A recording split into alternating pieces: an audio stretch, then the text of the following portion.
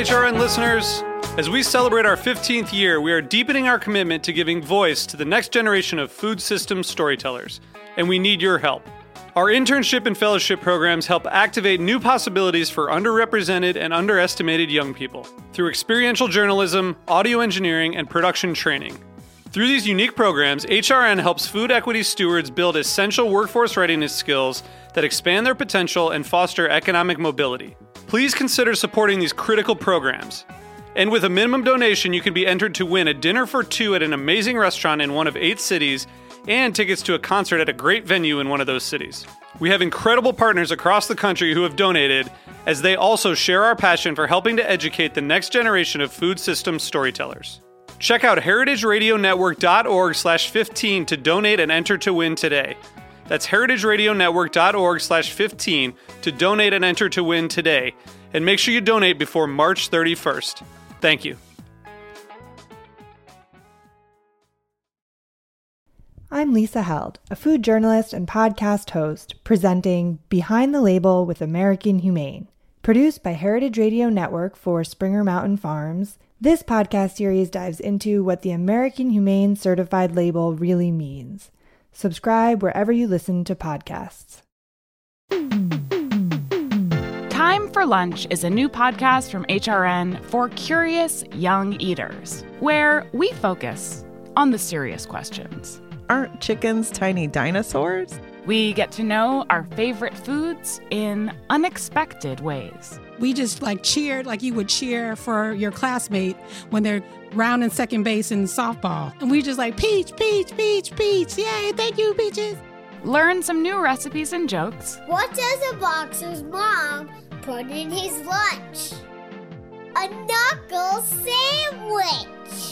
And load up on fun facts. Experts estimate that there are between 1,000 and 2,000 types of insects eaten around the world. So roll up your sleeves and dig in. Subscribe to Time for Lunch on your favorite podcast app so that you and your favorite young eater can catch up on the whole first season. New episodes of Season 2 out each week.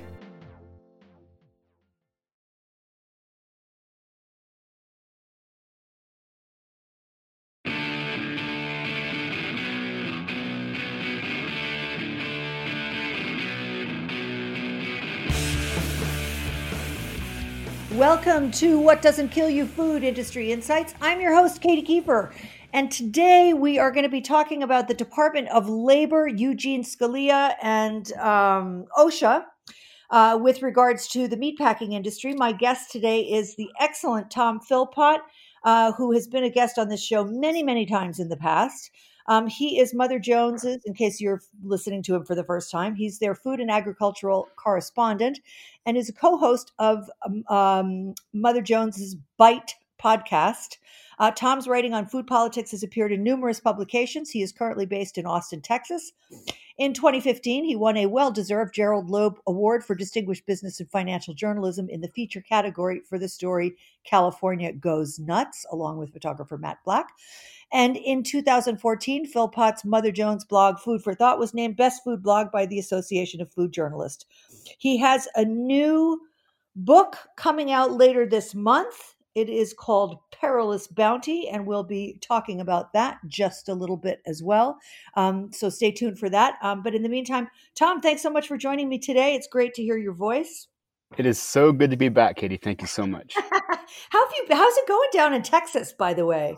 Well, right now I'm actually in North Carolina. Good. I am in Winston-Salem. We are currently being lashed by a hurricane. Yes. But so far it's not been so bad. And I'm hanging in there. Going through the pleasure, one might say, of releasing a book during all this, because I think I would be ragged on the road right now otherwise, but it's kind of nice to be holed up in Winston-Salem. I'm glad you're right now.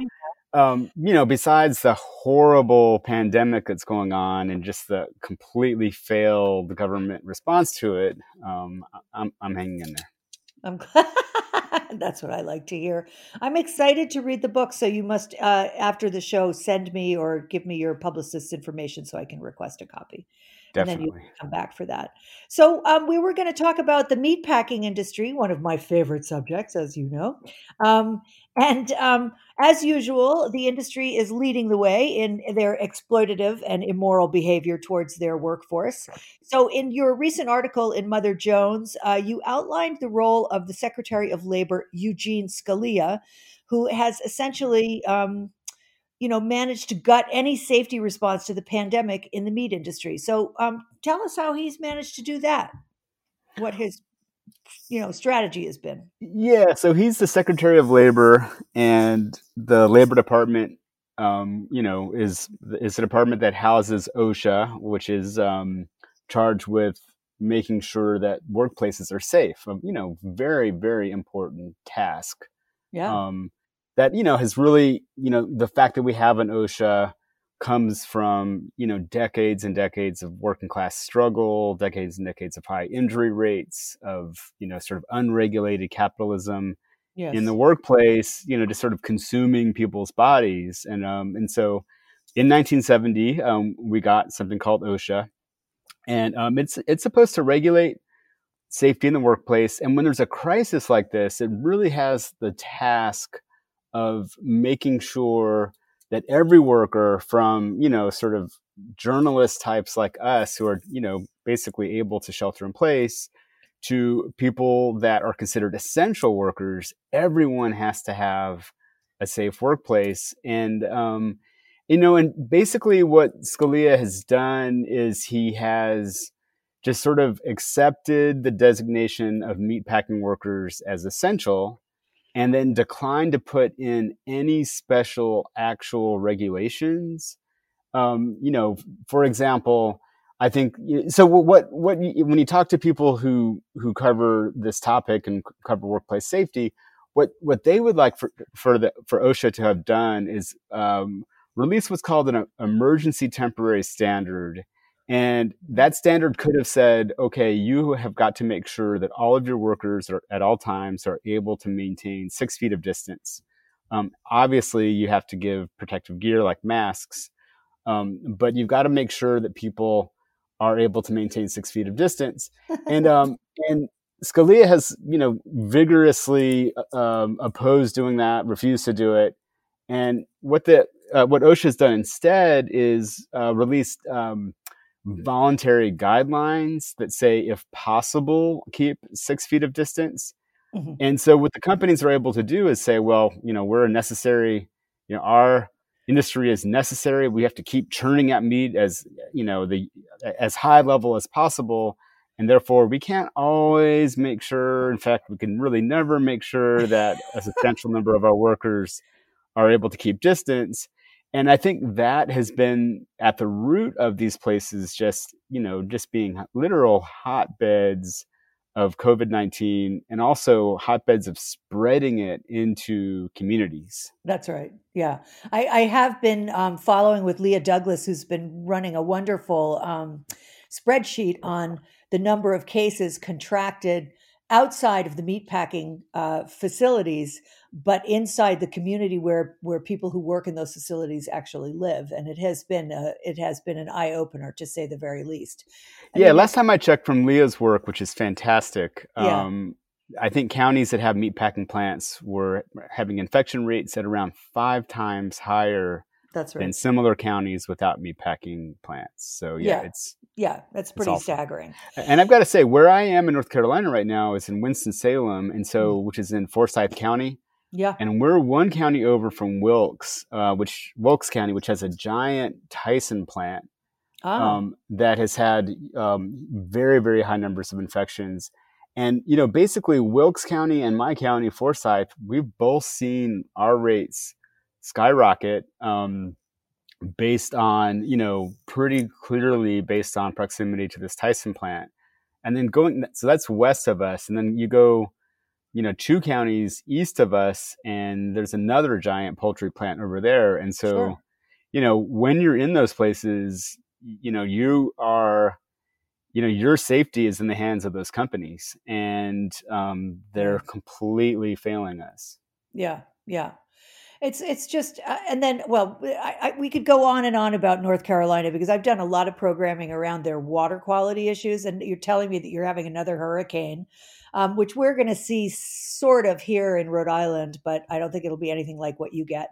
But that is, traditionally that is a huge problem whenever a storm surge comes up the Atlantic coast on North Carolina. You get those big floods that inundate your packing plants, all the pork processing, pork facilities and everything. I mean, it's just literally a shit show. Yeah. So those giant, what do they call them? Yeah. Manure lagoons, become inundated and just, carry this stuff and spread all over the land and also into the waterways. But anyway, let's go back to meatpacking, because one of the things that's so telling about Scalia and his history in labor, not necessarily as the Secretary of Labor, but in other various roles that he has played. There was at one time back in the 90s, there was a lot of interest in the science of ergonomics. And we should backpedal for a second and just say that one of the reasons why OSHA's failure to protect people is not just that it's almost impossible to separate workers by 6 feet, but workers are always subject to what are called repetitive trauma, because you're basically performing the same exact motion literally hundreds of times a minute. If you think if it's 145 birds per minute, or I think it's now 175 in a lot of plants, 175 times a minute, you're making one particular motion, and that results in a lot of physical musculoskeletal issues. So back in the 90s, that was all to say this, to get to the next question, there was a lot of interest in the science of ergonomics, also known as this interest was also known as the ergonomics program standard, in trying to minimize some of those some of the damage from that. What happened? Tell us a little bit about the history of that ergonomics program standard. Yes. And what happened to that, because that was such a step in the right direction, and it just literally disappeared. Yes, and it was all about Scalia himself, who we should emphasize, in case you're wondering, this is the son of the Supreme Court Justice Antonin Scalia. Yeah. Okay, so with that out of the way, so you're very right that in the 90s it was becoming clear that repetitive stress injuries were a real problem, and I think that people who don't work blue collar jobs can remember all of the worry about carpal tunnel syndrome from typing too much. And so, we saw a lot of things like, for white collar workers, we saw a lot of things like keyboard structure to keep you from, stressing joints in a certain way that was going to give you carpal tunnel or some other injury. There was some effort put into it. And OSHA had been noticing that there were pretty high rates in the meatpacking industry. And it was one of the areas of concern, and it was actually working with the meatpacking industry and making some progress. And so, in the 90s, OSHA said, okay, let's come up with, let's get as much good research as we can and come up with a plan that we'll call the ergonomic standard that will be for all workplaces. And, they knew that there were some workplaces that it was going to, make more of a dent than others. And it was actually pretty simple. It was, if you are, if you run a plant, a factory, a facility that causes where there's lots of complaints from workers about it. So first of all, you listen to your workers, you find out what their problems are, and then you put resources into figuring out what are the activities on the job that cause this. And what kind of modifications could you make to reduce it? A perfect example would be, let's restructure a keyboard and see if a different kind of keyboard, if you're an office worker, let's see if that makes things better for you. And there would be similar things for meatpacking workers. I was talking to Debbie Berkowitz, who is a source for the story. She works at the National Employment Law Program. Mm-hmm. And she worked at OSHA in the 90s. She worked at OSHA during the 2000s. And then under Obama, in the 90s, she 2000, 2000s into 2010s. But in the 90s, she was working as a lawyer for a union and was very interested on the worker safety side of this question. And she said that there were things that you could do, like you could design a knife in a slightly different way. So it would cause, you'd have to fabricate a bunch of specially designed knives that would keep workers from bending their wrists in a certain way, that would protect their joints, protect them from carpal tunnel. There were things like this you could have done, Wow. and an ergonomic standard would have forced it.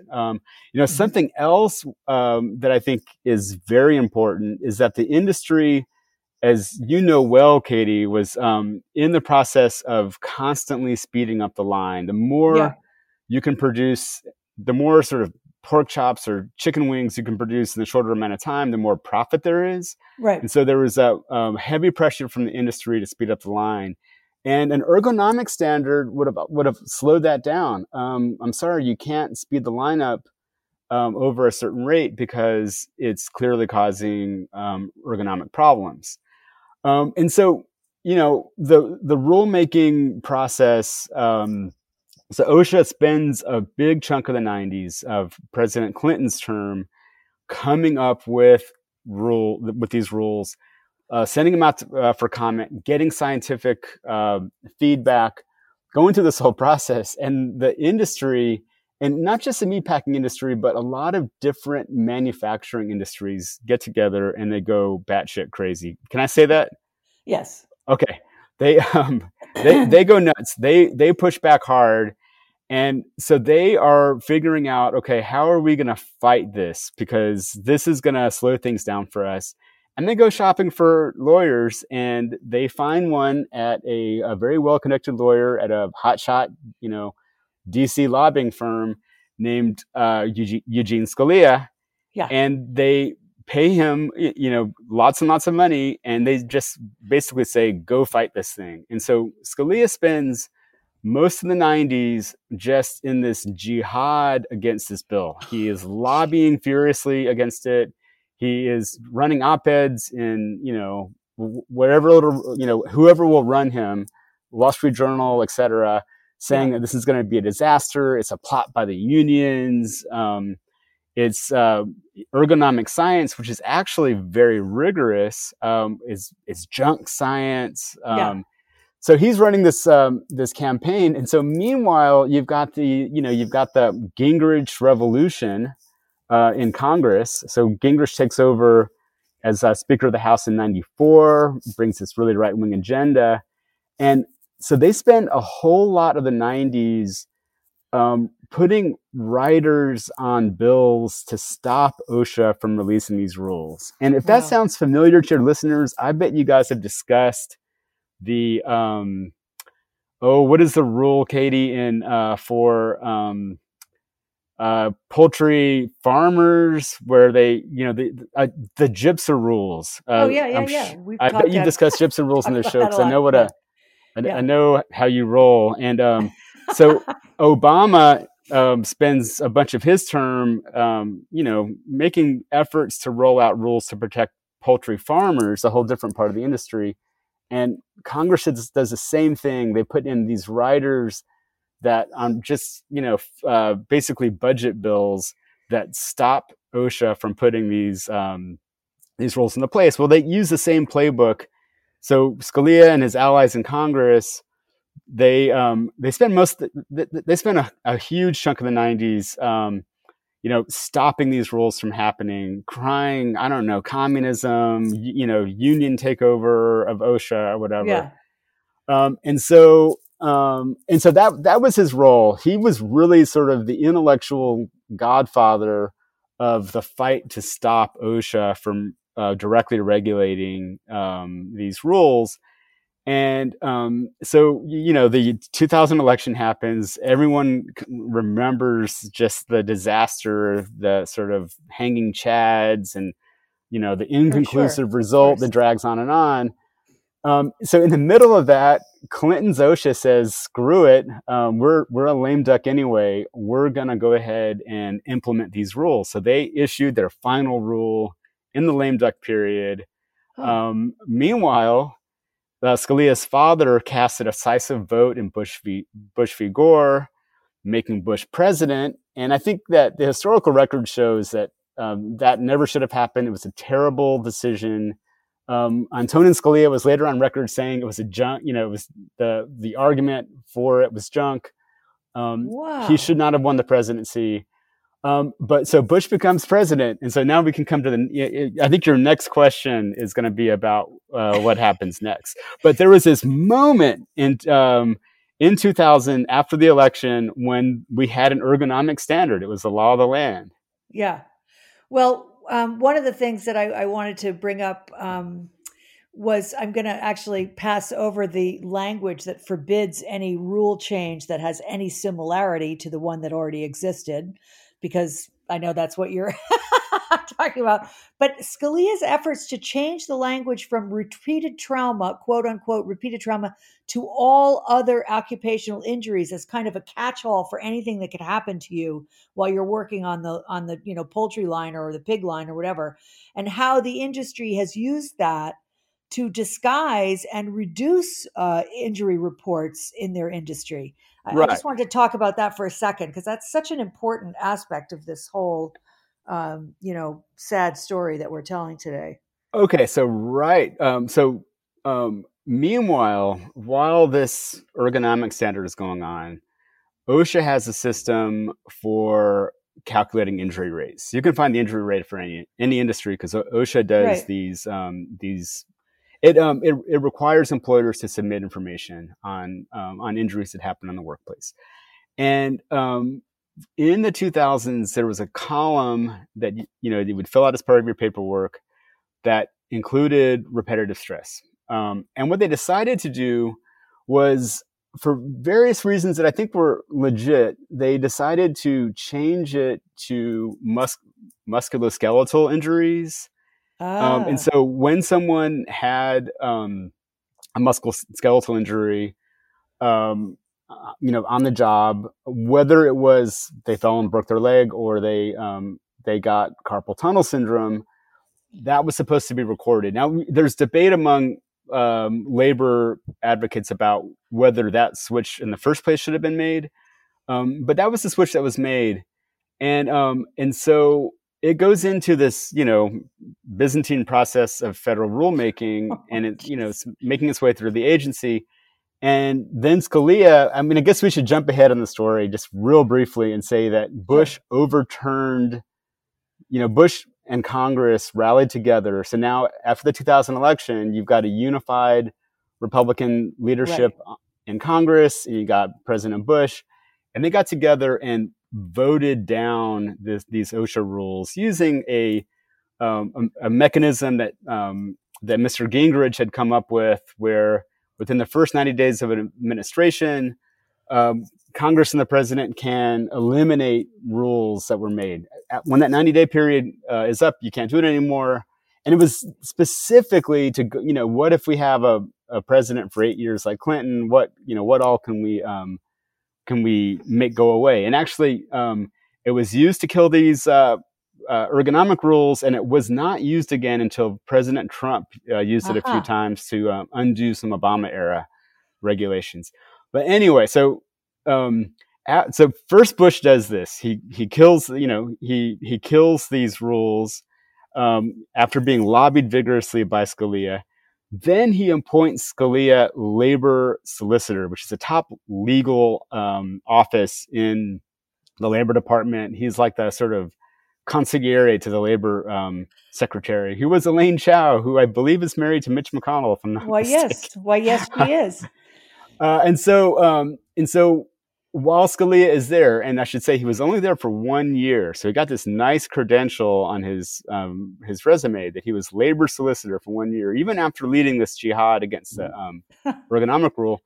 And so while he's there, this designation of musculoskeletal injury is being floated, and it's going to become the law of the land. And meanwhile, his old law firm that he had been from is vigorously arguing and lobbying the Department of Labor to just nix it. Don't do musculoskeletal, don't do repetitive stress. just nix that category, and it'll be under just a broad category of injury. It's just making unnecessary paperwork. Make it go away. Yeah, make it go away. And so actually, not long after Scalia left, the Department of Labor under Elaine Chao went ahead and did away with it. But it was just, to me, it was just jaw dropping, because we think of Trump as this like ridiculous crony capitalist who will, basically troll the universe with his picks for various offices. Like, of course, you're going to pick Betsy DeVos, who hates public education, to be Department of Education. But what Bush did in this case in putting Scalia there was it was like Trump did it. I mean, it was just jaw dropping. His father hands you the presidency. I should add that his lawyer in Bush v. Gore was a colleague at Scalia Jr.'s law firm. Oh, no kidding. Yeah, and so he put Scalia on this task after rewarding him by undoing the ergonomic standard, and then basically puts his office in control of this counting rule.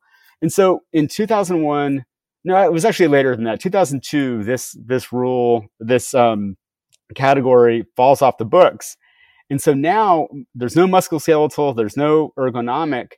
And the industry figures out, and several people told me this, Berkowitz of the National Employment Law Program, also Human Rights Watch did a scathing report on the U.S. meat industry. And they made this point too, that the industry said, well, since we don't really have to break these injuries out, what if we just sort of stop counting them? And so what you see throughout since 2002, you see this really nice drop in the injury rate at these meat processing plants. You think, oh my God, they're making progress. When in reality, it's the exact opposite. They just literally stopped counting this stuff. Wow. And to talk to Berkowitz, they had actually been making when they figured OSHA was serious, they were like, okay, well, we got to deal with this. Like, we've got to play ball on this. And then, basically, when, between Bush's machinations and Scalia Jr.'s, the younger Scalia's machinations, right?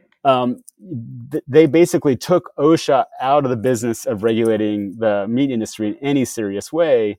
And it's just been a disaster for workers ever since. Yeah. We're going to take a quick break, and then we'll come right back and talk a bit about more OSHA, what they're doing now. So stay tuned, and we'll have more from Tom Philpott in just a second.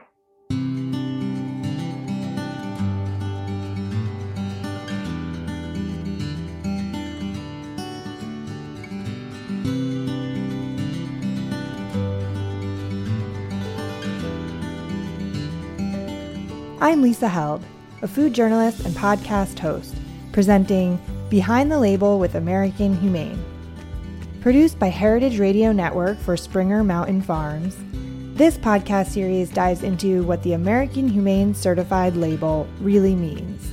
We're looking inside the farm certification process, beginning with the moment a farmer expresses interest in becoming American Humane Certified, all the way to a consumer seeing the seal on store shelves.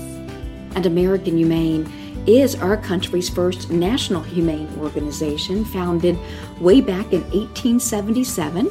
Now we certify nearly 1 billion farm animals each and every year.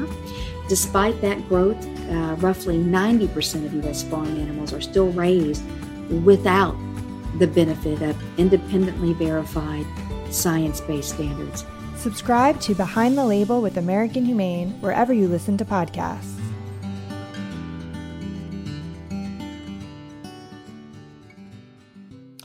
Okay, so we're back with Tom Philpott. We're talking about OSHA, the Occupational Safety and Health Administration, as it is known.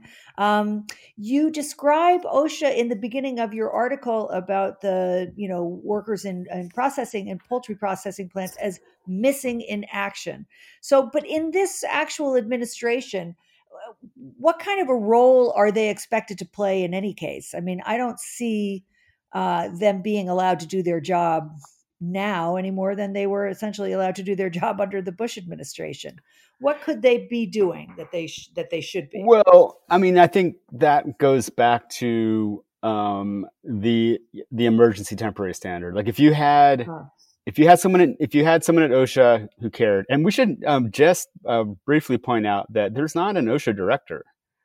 This really? is a position that I think in the entire Trump administration has never officially been filled. There is a woman whose name is escaping me, who's the acting director, but she's never been approved by Congress.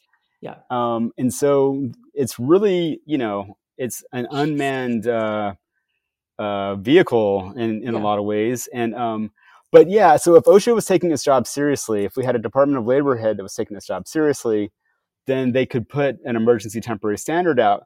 But I think to your point, what can we expect from OSHA in this process? I think that gets to how President Bush declared the meatpacking industry an essential industry in this order a couple of months ago. Right. President Trump, you mean? Yeah. Yep. Okay. What did I say? You said Bush, but that's okay. I'm sorry. President Trump declared it a essential industry with a executive order.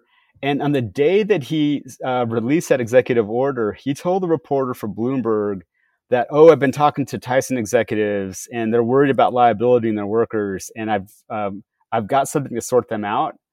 I'm paraphrasing here, but he made it fairly clear that his executive order declaring the meatpacking industry essential was about providing cover to these meat giants from lawsuits from workers, claiming that they were injured on the job with COVID-19 for not being properly protected. And so the thrust of the administration has been, let's allow the industry to keep producing at full throttle. And in fact, we'll give them cover to produce at full throttle because in this executive order, we'll tell them you're essential. We need your, meat for our nation. And so produce as much as possible. And, OSHA is going to put out some voluntary rules and follow them the best you can. And so, the thrust of the administration has been to keep production going, COVID be damned. And so it would have caused a huge conflict within the administration if Scalia had pushed back. So I think that gets to your point. Like, it's been clear from the top that protecting workers in the meatpacking industry is not the priority. The priority, in fact, is to protect executives and shareholders in these companies from lost sales due to less production and lawsuits based on workers quite properly saying that they were not protected. Well, are workers actually allowed to sue the company for their failure to be protected? Yeah, so there are some suits coming out. One suit has already been thrown out. But really? I think we're going to see a lot of suits going forward. One interesting wrinkle is that the OSHA within the Department of Labor, actually the labor solicitor, the woman, I don't have her name right in front of me, but the woman who has the job that Scalia had for a year under Bush, who's now the labor solicitor, has publicly said that in lawsuits against these companies taken out by workers claiming they were harmed by lack of COVID protection, she will defend the companies. She will take the company's sides, and that means a lot in court when there's like an amicus brief or something from Department of Labor saying, we're on the company side in this. We buy their logic. She said if companies can be shown to have tried in good faith to follow these voluntary rules, then we're going to take the company's side. And that is kind of insane because, what it's saying is that, if I want to run my line at 175 birds per minute, which is the maximum in chicken, it's going to be impossible to have social distancing. Correct. And so if you are, if I can say, look, I am following the administration's executive order to keep production at full throttle, I'm doing my best at social distancing, but it's simply impossible because what OSHA said was, 6 feet of distance if possible. Then I am free from liability, and that's going to be a powerful argument in court. And OSHA is making that, or the Department of Labor under Scalia is making that explicit, which to me is just jaw dropping. It is. I mean, this guy, he is supposed to be defending labor. Workers. And of course, he's a 30-year management side labor attorney defending corporations against labor. Yeah, so he's the perfect Trump pick for this. And also, let's just point out that the big sticking, or one of the big sticking points in trying to pass the HEROES Act, these last few weeks, is that the Republican side is demanding that all employers are safe from liability suits, right, that are emanating from the COVID epidemic. So, it's clear that everybody wants to avoid any culpability in protecting their workforce, which is just so breathtaking in and of itself. God, we need a change in this country. Yes. Let's talk for a minute about the election, since we're segueing into that. So, Cory Booker and Elizabeth Warren have gone on record with a bill that proposes phasing out large-scale animal agriculture by 2040. How likely do you think, if, say, Biden is by some miracle elected, is that a non-starter, or will other people in Congress, in the House of Representatives and the Senate, get on board with that? What do you think are the likelihood of that happening? Well, so I think that Biden's got to win, and then the Democrats have to take the House and the Senate. Yes. And I think that scenario is possible. I think it's, I think it's very possible. Anything is possible. But even in that scenario, I think that there are lots and lots of Democrats who are, very tied to the meat industry. They're in states where there's a strong meat sector. They get donations from the industry, and it's going to be really hard to sway them to a bill that essentially eliminates the industry. And so it's going to be a big, heavy lift. And the way that I see it, I kind of group it under most of the stuff you see, coming out about something like the Green New Deal. Like the Green New Deal, there's a Bernie Sanders platform for it. There's stuff coming out of a group called Data for Progress that tries to put some meat behind the whole thing, but specifically the agriculture section of it. And I think that all those things and the Cory Booker bill are going to be things that we're going to need to have massive social movements to make happen. We're going to have to see Democrats. First the Republicans have to get kicked out. They have to lose power. That's first and foremost. And then the Democrats are more prone to pressure. And basically what they need to be made aware of is that, you can't vote against something like this and then expect there to be business as usual. We're gonna have demonstrations in Washington. We're gonna have demonstrations in places like North Carolina and Iowa, where the industry is really powerful. Yeah. We're gonna make it impossible for you to vote against it. And I think so. That's a long way of saying that it's very unlikely anytime soon. But I think it's a necessary step to get it out there. And I think that the social movement energy we're seeing now around the movement for Black Lives is just going to have to keep going. And if we're going to avoid climate change, I mean, one thing about that bill that I think they should push a little harder is that these giant factory farms and their concentration of waste, it is a huge source of methane and nitrous oxide. Absolutely. And there's no sort of getting us into a place where we're not cooking at more than 2 degrees Celsius or 2.5 degrees Celsius if we don't rein those things in. So I think it is a super important bill for a lot of reasons. And I think that to see it pass, social movements, that's the only way it's going to pass. Well, we'll see what happens.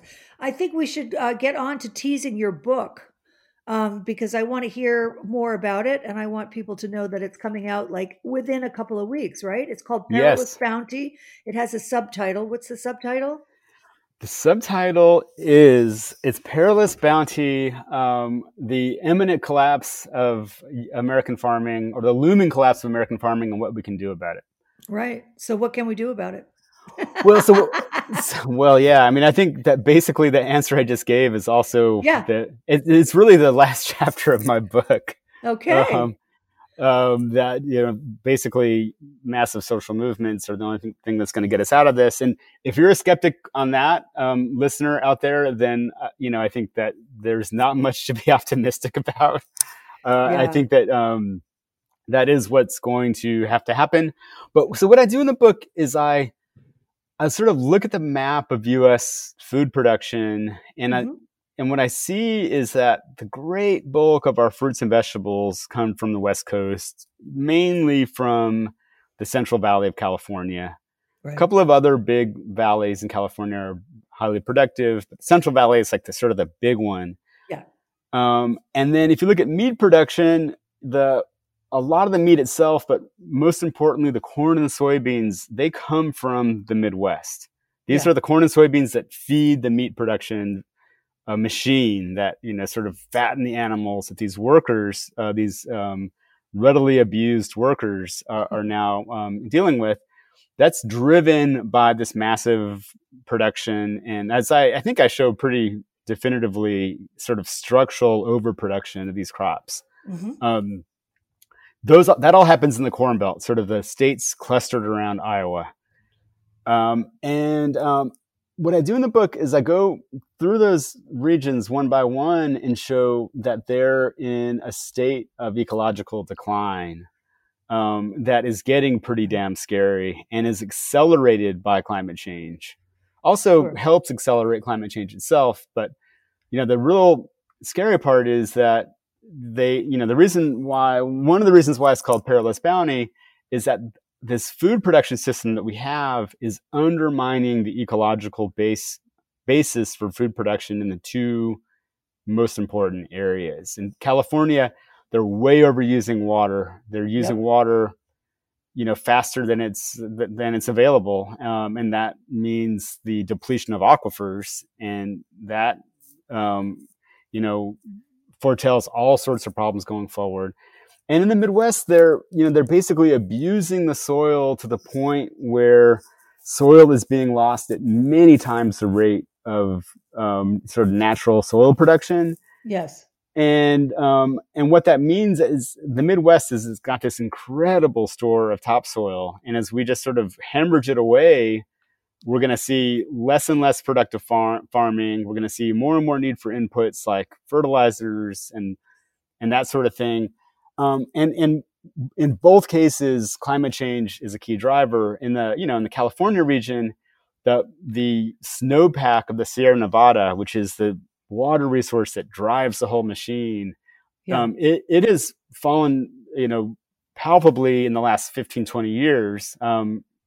Even putting droughts aside, you're seeing a downward trend in snowpacks. There are climate models by really, really great climate scientists that suggest a near zero snowpack, starting in the, middle of the century. Just trending down to zero. Yeah. It's really scary to have all of your entire fruit and vegetable production complex tied to an area like that. So, and then in the Midwest, as you know well, Katie, when you grow corn and soybeans, you're basically leaving them uncovered from harvest time in October, November until a crop is established and sort of holding soil in sometime in the late spring, early summer. Yeah. So you've got these many months of just bare ground, and you get these huge storms blazing through the area in, let's say, April and May. And when that happens, just amazing amounts, jaw-dropping amounts of soil just goes on the move, leaves the farms, goes into streams, ultimately lakes, Gulf of Mexico, bringing with it all of these agrochemicals that are causing all these problems. And And neither of these systems can go on forever. And I think that, you can talk about time frame.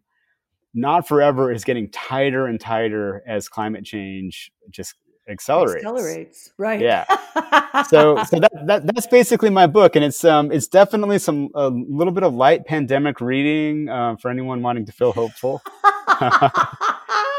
Always with the good timing over here. Yeah. I can't wait to read it. Well, Tom, thank you so much for joining me today. It's always a joy. We'll arrange off the air for me to get a copy of the book, and then another date for you to talk about it. So definitely, I look forward to reading it. Thanks a lot for your Wonderful. time today. And thanks for all the great work you're doing at Mother Jones. Thank you so much. I don't know. People wouldn't know anything without you and people like, Leah Douglas. We would all be walking around in the dark. Anyway, Leah Douglas is a hero. She is. Well, you too. You paved the way, baby. So thanks to my engineer, thanks to my sponsor, and I'll see you next week for another great show. We don't know what it is yet, but it'll happen. Thanks for tuning in, folks. So long for now.